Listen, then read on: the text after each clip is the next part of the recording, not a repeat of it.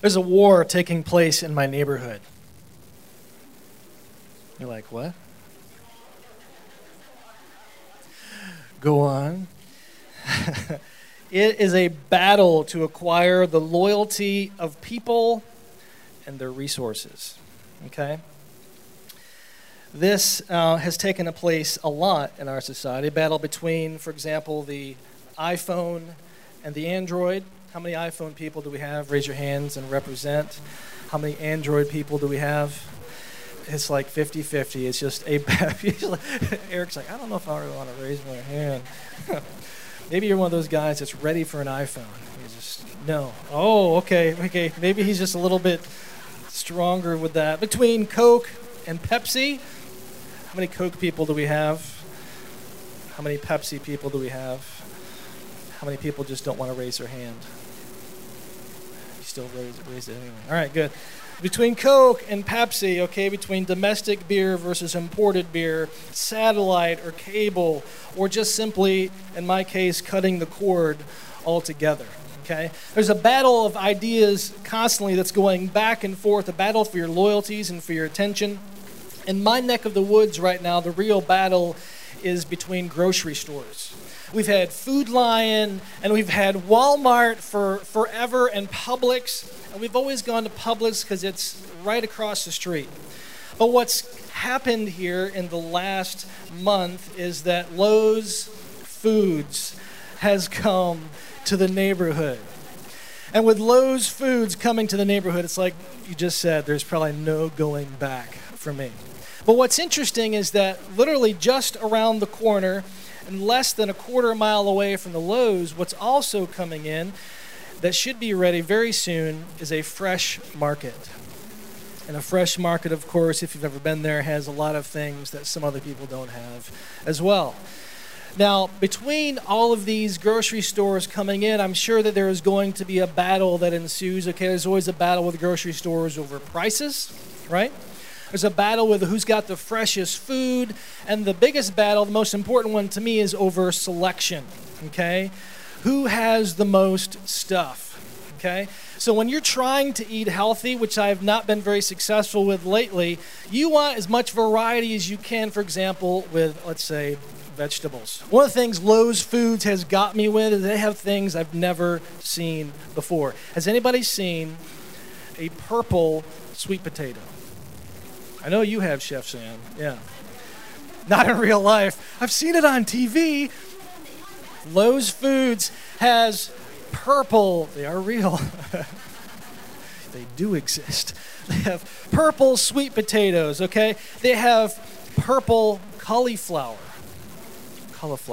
Purple cauliflower. They have orange cauliflower. They have green cauliflower. And they have just the boring white. Okay. So that alone has just got my attention. All of these things, this great selection. And so they're the winner for me because they have all these things that I've never seen before. I've never had the opportunity. Okay? But there's another battle that you've all seen. It's the battle, if you will, when you go into grocery stores between regular food, I say that in quotations, and organic. Have you ever faced this dilemma, right? You go in and you're like, do I get, I don't know what to call it, the regular zucchini or the organic zucchini? Do I get the regular, whatever that means, eggs, or the ones that are, what, cage-free, running around? Free range is the appropriate word, right? So you might have pretty strong opinions on this, okay? Especially, though, because the prices are so outrageous, all right? But, you know, when you think about it, the organic food craze really is all about taking things back to what? Back to nature is a good word, but real food, right? Back to real food.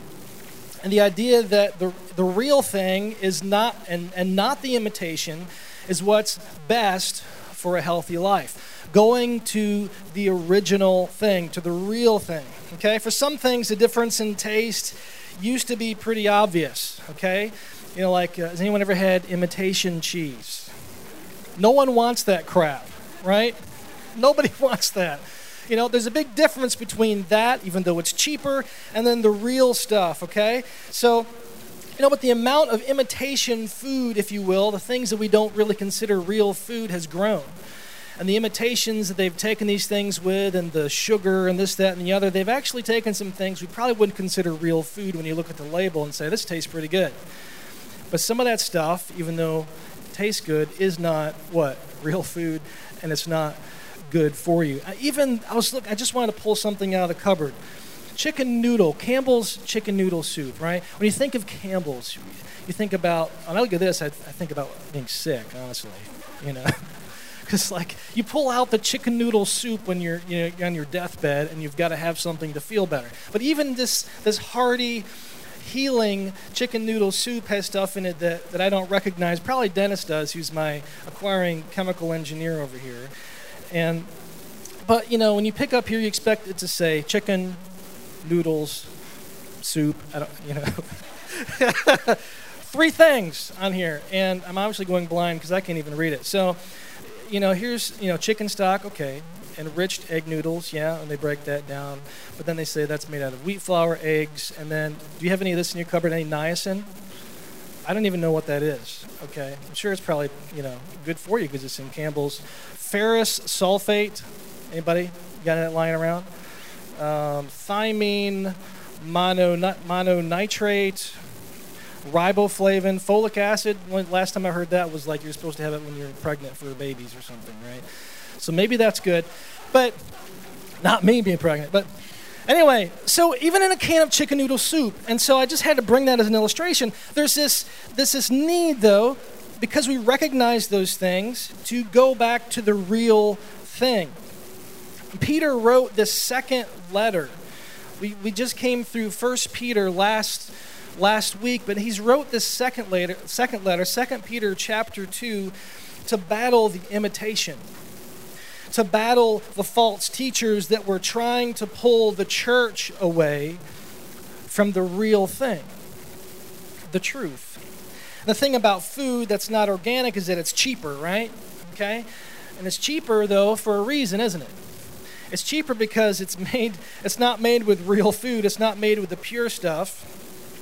It's not life-giving, if you will, like the real thing is. Instead, it's full of preservatives. If you think about that on a spiritual level, there's these things that the world offers, if you will, that are preservatives that kind of pickle the soul.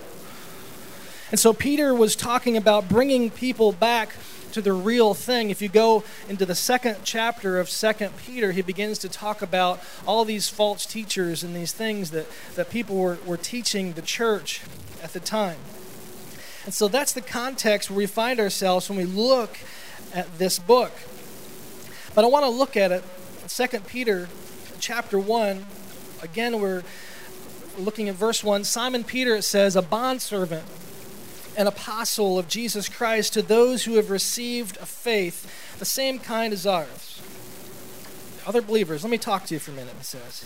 So by the righteousness of our God and Savior, Jesus Christ, grace and peace be multiplied to you in the knowledge of God and the Lord Jesus our Christ. The more we know Jesus, the more we know the Lord, more we realize the peace that can be ours. But it goes on and says this. He says, seeing that his divine power has granted to us everything pertaining to life and godliness through the true knowledge of him who called us by his own glory and excellence.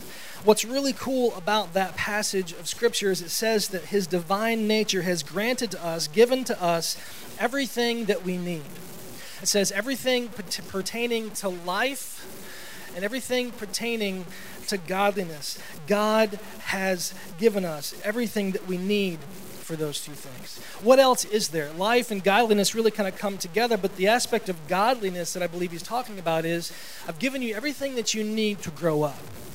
I've given you everything that you need to honor me and to live for me and to accomplish the purpose for which I have for you.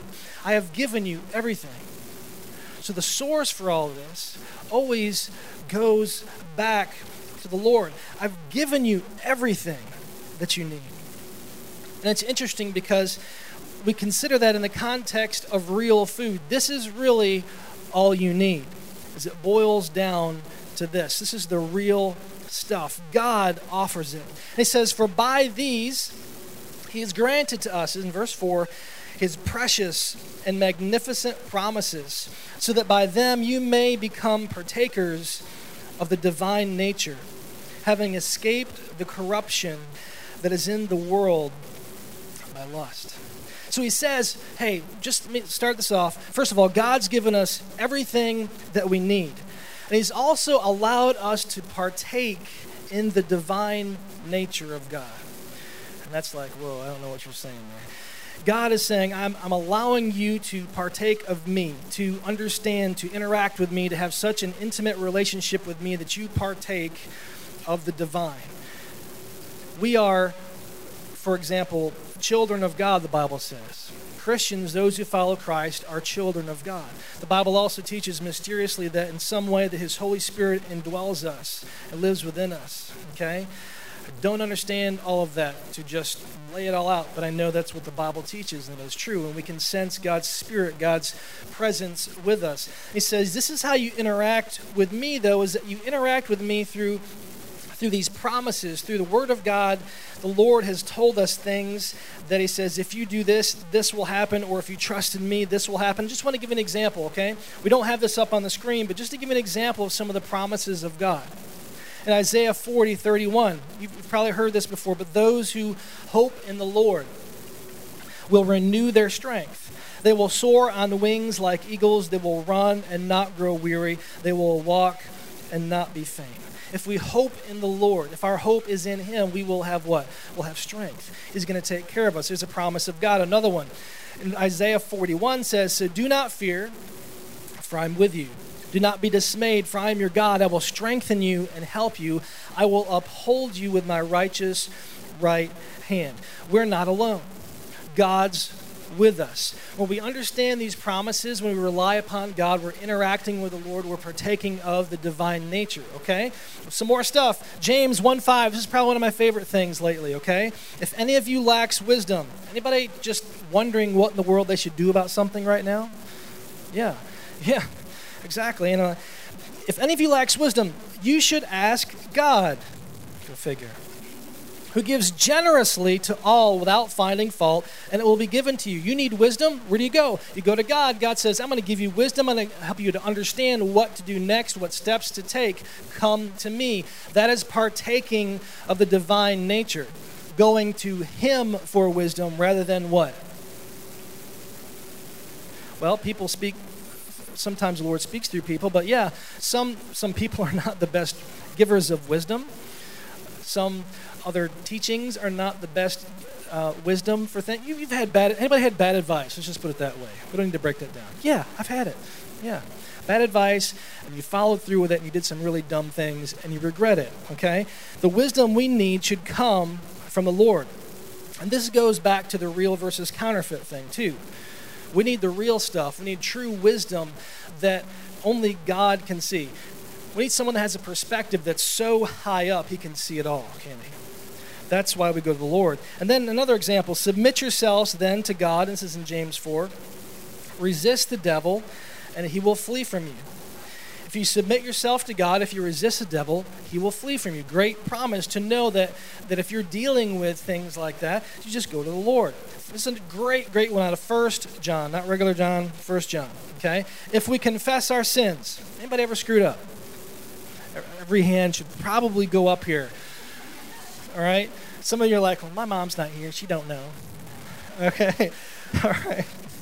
If we confess our sins, speaking of Jesus, it says he is faithful and just and will forgive us our sins and purify us from all unrighteousness. Well, that's another way of interacting, of taking of the divine. Okay? What an amazing promise.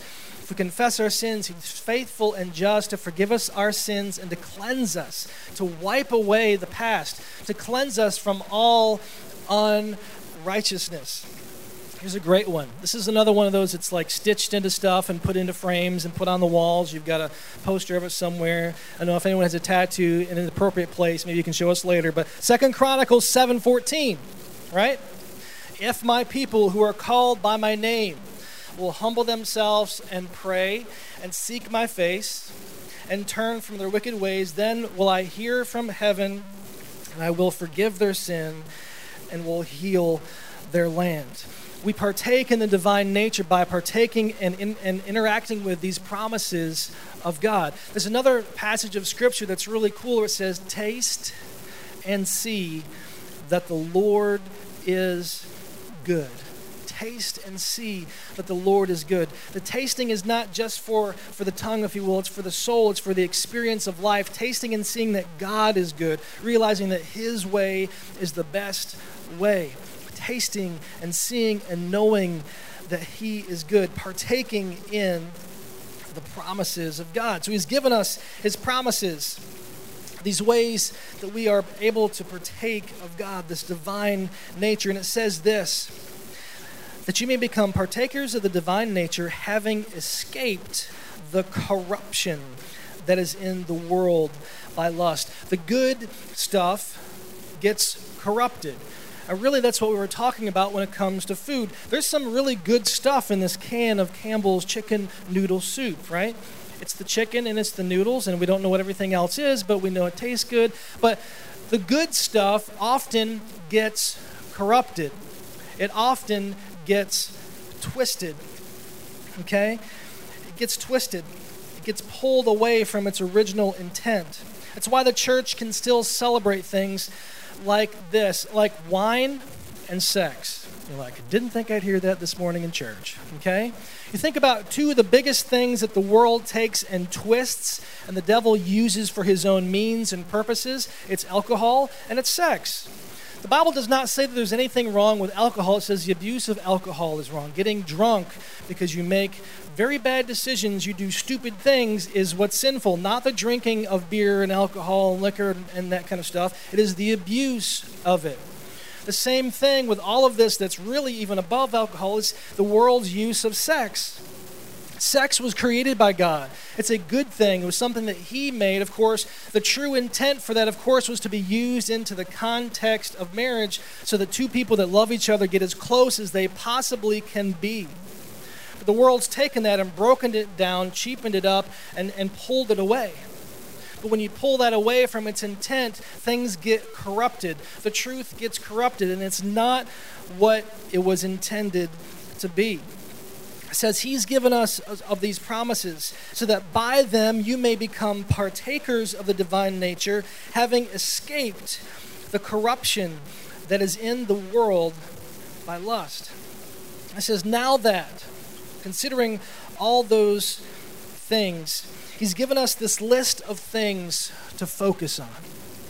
This is a great passage of Scripture where if you're one of those list takers, if you're like one of those tell me what to do, A, B, C, D kind of sermons, you know, Lord, what do I do here? I don't want to have to think too much out of the box. He says, all right, Peter says, here's some stuff for you to focus on. Put these things in your bag of tricks, so to speak. Put these things in your life. If you focus on these things, you're going to be able to avoid corruption that we just talked about, and you're going to be fruitful, you're going to be effective, if you will, in your life and what God has called you to do, and you're not going to stumble. You won't fall, you won't be corrupted, you will fulfill the calling God has placed on your life if you do these things. Well, all right, cool. What are they? So when you look at 2 Peter, this is what it says. It says, now for this very reason, also applying all diligence in your faith, supply, and it's going to give the list. I want to stop there for a second before we give the list because he says, with all diligence. With all passion. Sam and I, Chef Sam, if you've met Sam this morning, a friend of mine that works with me at the mission, was talking about the passion, the mission. We can go through the motions, but there's a difference between going through the motions and having passion. If you have passion, you have that all diligence that says, I am sticking to this, I am following through with this, I am going to make this happen. The due diligence in our household lately, since Justin had this crazy idea that God led him to do Financial Peace University, has forced us in this part where we had to do due diligence in our finances, and it sucks. Thanks a lot. But it's due diligence knowing that the end result is fruitful. The end result is good. It's peaceful. It's more comforting, even though it sucks to be pulling away from the cliff. Right? It makes you feel good when you got a credit card and you feel like you're just living it up. You can have everything. You don't have to say no. Let's do this. Let's do that. But the problem is that runs out. There is a point where you walk over the cliff and you're like, I can't pay this. And then we go from having a little to having nothing. No credit. Anyway, you get the point. So this due diligence is important. You can't just, that's great. Nice list. I'll put a picture up on my wall. I'll even get the tattoo. If you put stuff in front of you but you don't do it, it's meaningless, right? We have a nutritional chart, I'm sure somewhere that we've seen. We don't care sometimes when we open up the fridge. We don't care. Or, I've got a membership. I pay for both of us a monthly membership to Move Fitness. It used to be Gold's, right? Now it just doesn't sound so appealing. I'm paying for that, but just holding the membership means jag. I actually got to show up. I got to get up early. I got to go running. I got to sweat. I got to lift heavy things and put them above my head or my chest or below. You don't get the benefits without the due diligence. He says, with all diligence, look at this list. For this reason, also, applying all diligence in your faith, supply moral excellence. That's the first step. Moral excellence is just this general aspect of virtue, of goodness. It's kind of this built-in, hello, idiot, this is the right thing to do kind of thing, okay? Focus on goodness. Focus on virtue, which, of course, the source is the Lord. But this is just general kind of umbrella goodness. Do good. Do good stuff. Do good things. If I got to explain it to you, that's a shame, okay? Moral excellence. And in your moral excellence, that's number one. Add this. How about some knowledge? Okay? How about some knowledge? How about actually being an intelligent Christian that knows what the Bible actually says, so we don't sound so stupid, so we don't repeat things that we thought we heard someone say that I think's in the Bible, but I'm not really sure it's in the Bible. And if you don't really know what it says, how do you know how to live? It's on the internet. Sure, but do you go to the internet? How long did it take? We had to have public service messages, and it was all over the radio and all over the internet for people to realize that they had to put on glasses and they couldn't look directly at the sun for the solar eclipse last week. Because you might shoot your eye out. No, you might burn your eye out, right? Because people don't take the extra step to just take 5 seconds and look something up for themselves. We need believers, Peter is saying, that know what the heck the Bible has to say, that know what Jesus said and not just this passed down idea. I think he said this. I think this is okay. Maybe not. I don't know. This is how you live. Put some stuff in your head that makes sense. So diligence. There's the diligent word again. Let's keep coming back to that. Diligently be good. Okay? Do the right thing. Diligently learn. Read something in here. What does God actually have to say? That's 2. All right. Moral excellence, knowledge, and in your knowledge, this is a tough one, self-control. Self-control. You guys know every week this comes up, I talk about traffic. Madonna, I saw your post on Facebook. This week, with people going back to school, it's like 10 times worse. People realize they don't know how to drive. And there's accidents and there's craziness because kids are going back to school. I don't get it. People don't know what an entrance ramp. Anyway, I struggle with self-control. Always. And it's ridiculous how badly I struggle with it because I just want to get somewhere. Don't people know that I want to go here to there?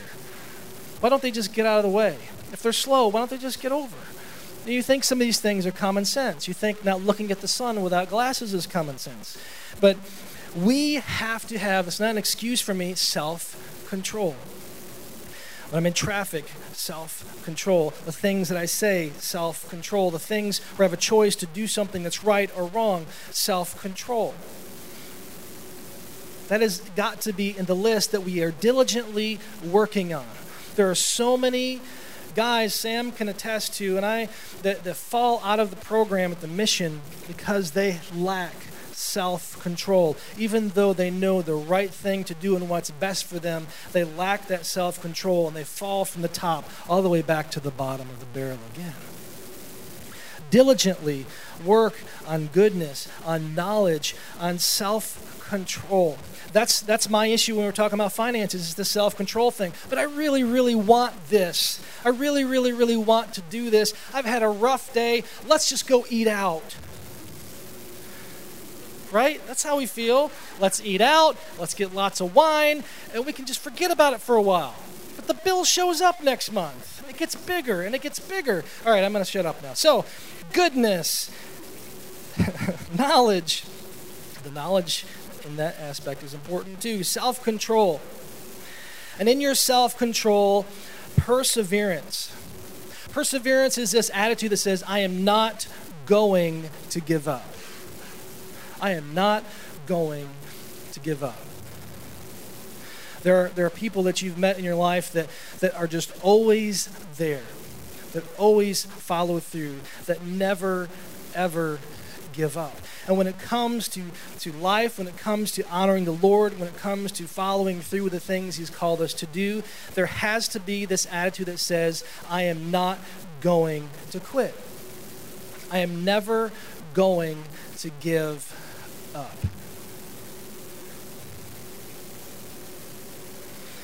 Goodness, knowledge, self-control, and perseverance. And in your perseverance, godliness. Godliness, if you break down that word, godliness, like God. Having a character that is like God. One of the things that we've talked about before when you look at the book of James is that you look at yourself in the mirror, you see things that are out of place, things that need to be changed. How do you become like the Lord? You look at what He is like. What is His character like? That's why the top of the list, virtuous excellence, if you will, is different than godliness. This general being good, of course that fits in, but God-likeness, being like Him, what is He like? We are called to be like Him. We look at a great description of Him when it comes to love. Love is patient, love is kind, love is all those things in that list, right? That's what God is like. We see what God is like as we look at story after story. We see the way that Jesus treats people. We see the love that He shows, the forgiveness and the grace and all these things. That's what we are to be like.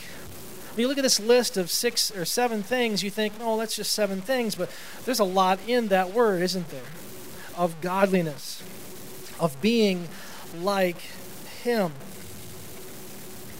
In your knowledge, self-control. In your self-control, perseverance. In your perseverance, godliness. In your godliness, brotherly kindness. That brotherly kindness would be, there's 2 words at the end of this passage that are both actually love. And the first, in Greek, there are several versions of the word love that are more specific. In this one, it is phileo, like as in Philadelphia. Okay? Phileo is this brotherly love, this love, if you will, for your fellow man. That brotherly kindness. And as soon as I read that and think about that and how I feel towards my fellow man driving, there's got to be some issues. There's got to be some things that change. You know? We have this ability of dehumanizing people when we're in cars. When we walk down the street, we see someone that does something stupid, we think, or and they're just the other, right? They become the other. They're not real people. But when you have brotherly kindness, that aspect of things is broken down.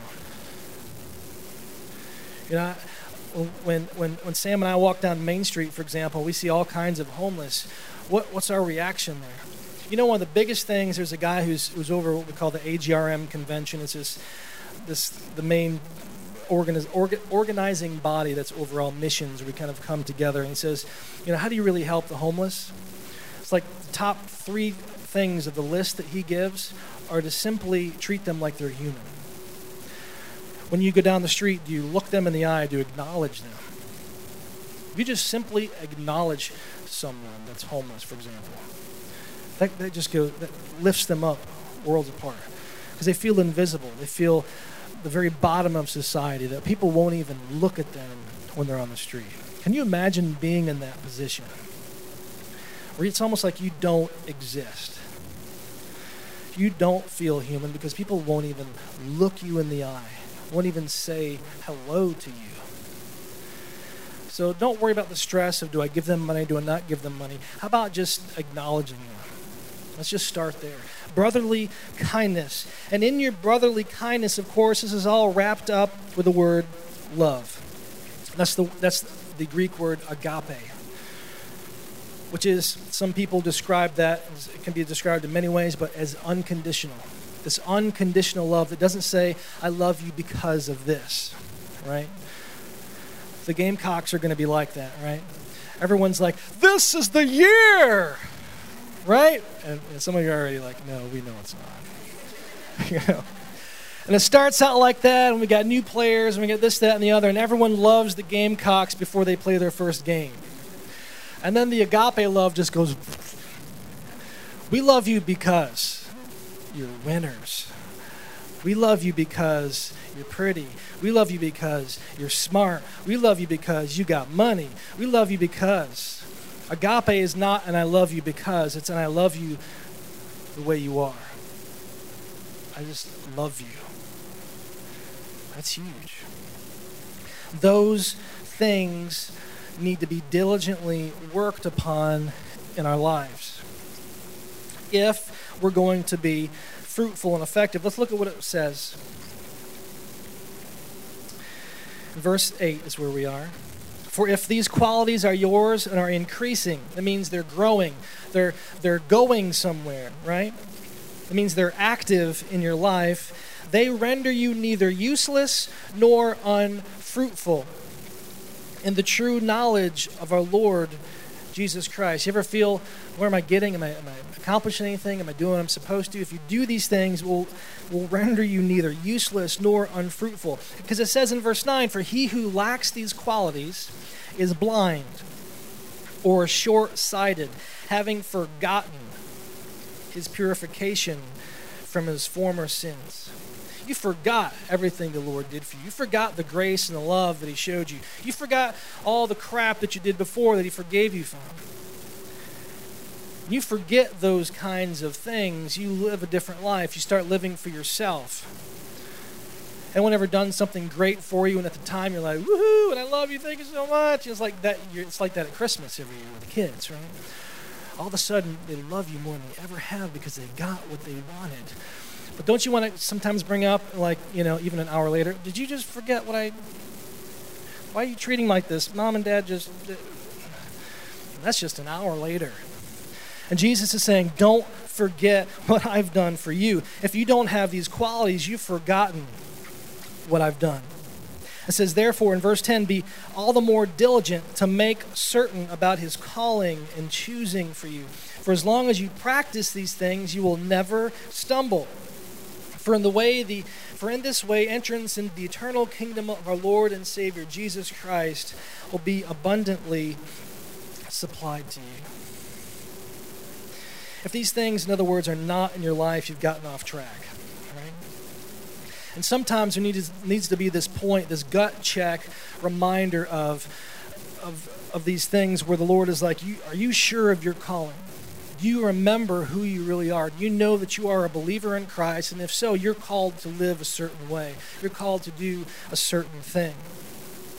If you forget these things, stop. You're going to have to do some homework today on your own when you leave here and think about those things we talked about. Are these things in my life? Not sometimes. Are they growing? Are they getting stronger? Or am I off track? As he continues, and I know I'm out of time here, so I'm going to wrap this up as quickly as I can. In verse 12, Peter says this. He says, therefore, I will always be ready to remind you of these things, even though you already know them and have been established in the truth which is present with you. I consider it right, as long as I am in this earthly dwelling, to stir you up by way of reminder, knowing that the laying aside of my earthly dwelling is imminent, as also our Lord Jesus Christ has made clear to me. And I will also be diligent that at any time after my departure, you will be able to call these things to mind. Peter is basically saying, you know what? It's a pastor's job to remind you of these things. You know, when I get up here and I speak on Sunday mornings, for the majority of the time, I'm not sharing anything you probably haven't heard before. I'm not sharing anything new. But what God's called me to do, like Peter is to remind you, to remind all of us, to stir us up and to say, this is what God's called us to. Because we are a very forgetful people. We're a very distracted people. We forget the truth so many times and we get off track. We need to be reminded of the things we already know. We need to be stirred up. What do coaches do, right? Since we brought about football, what do coaches do?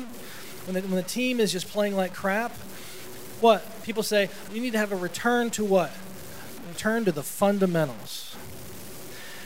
You know, hey guys, the people with the ball are running all over us. We need to teach you how to tackle, to wrap up, right? We need to teach you how to not go off the line until the right count is said. These are basics. These are fundamentals.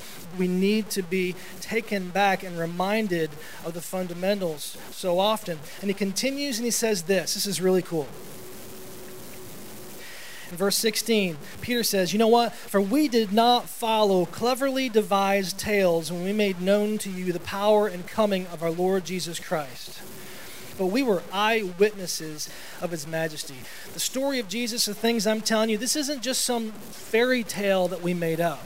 We were there. I was there. I saw what happened. We were eyewitnesses of his majesty, for when he received honor and glory from God the Father, such an utterance as this was made to him by the majestic glory.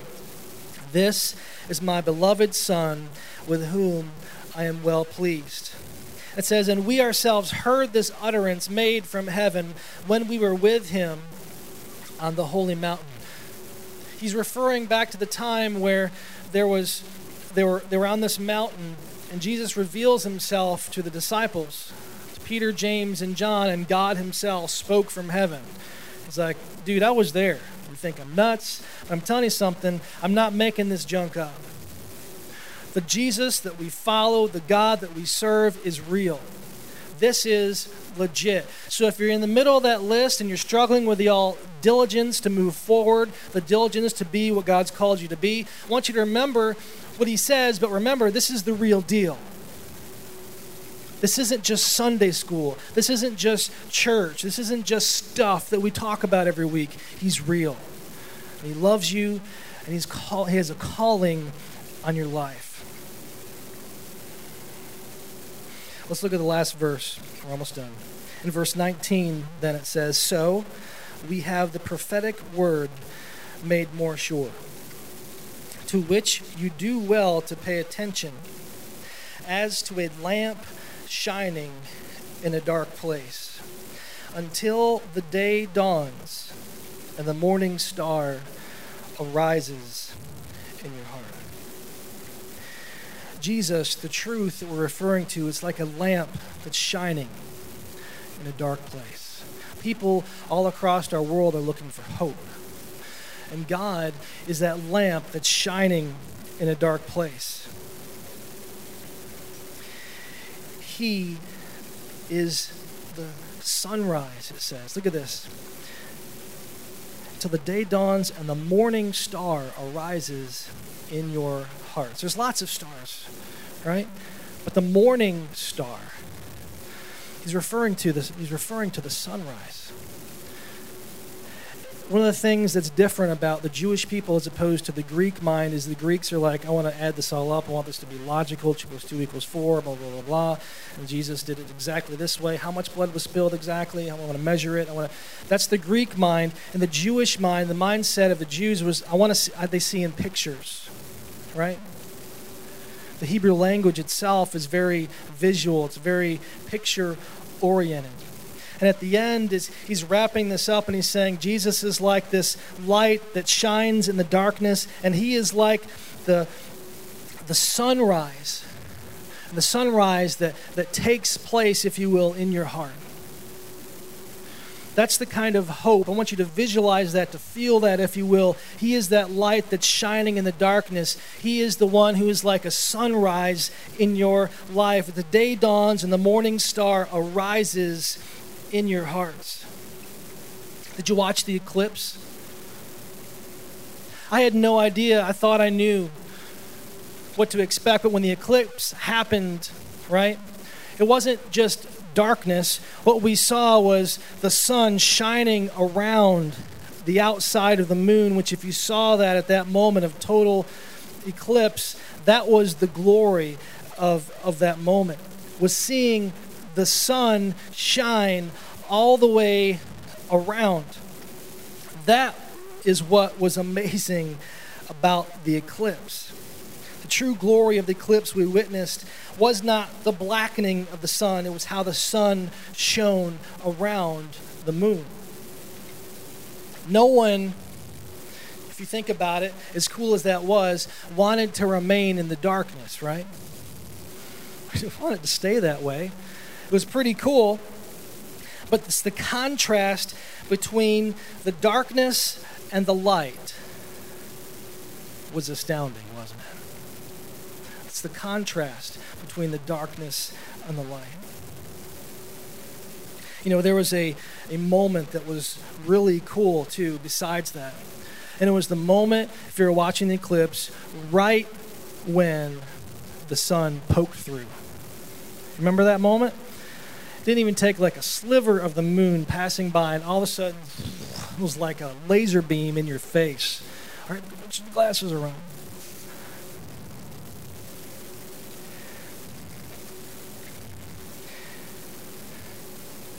Jesus says he's like a lamp that's shining in the darkness. We need to be reminded this morning that all we need is him. He's given us, as we looked at the beginning of this chapter, all that we need for life, all that we need for godliness. This list of things to be stirred up, to be reminded, to be on the right track, because this, as we say all the time, true life, real life is only found in him. He is the one, because of the hope and the love and the grace that he gives, that causes that sunrise to come as the morning star in our hearts. Jesus is where it's at. Always. So be reminded this morning and be diligent. Be diligent. Don't just leave this morning like it's just in the other day. When is the time going to come where you decide to say, no, I'm gonna really put these into practice. I'm really going to do something. This is the week things are going to change. This is the week, for example, with the knowledge aspect. You know what? I don't know the last time I cracked open my Bible. I'm going to read it this week. I don't know the last time was actually just stopped without all the distractions and prayed. I'm going to pray this week. You know, I'm going to begin to look up. I'm going to begin to realize that my life is more than about these aspects of my day where I get up, I have breakfast, I drive to work, I drive home, I make dinner, I go to bed. That's not what life is. Life is about him. And if it's not, you're missing out. If you're like one of those poor people that were just driving down the road that didn't even see the eclipse, didn't see the majesty of what we witnessed, you're missing out on the Lord if you're just going through the motions, if you're just going through life, and you're not diligent to serve him. Would you stand with me? Lord Jesus, we thank you for this list in 1 Peter, and it's challenging. Oh Lord, I pray that you'd help us to evaluate where we are, to realize, Lord, that there's probably some areas we need to be diligent about. Maybe we need to be diligent about self-control. Maybe we need to be diligent in brotherly kindness and really loving our fellow man. Or in just having the agape love that says, I love this person no matter what. Even if they're a jerk, even if this happens, it's not conditional, it's unconditional. Lord, help us to break through our schedules and to do what's important and apply knowledge. Lord, that we know what you say. Not because we've heard it from someone else, we've seen it for ourselves. Lord, we thank you for that picture that we see in Scripture today where we are this light shining in the darkness. Lord, you're the sunrise in our hearts. Lord, you're where the hope and the life is at. Lord, I pray that we would honor you this week. Thank you for your presence with us today, and we love you. In Jesus' name, amen.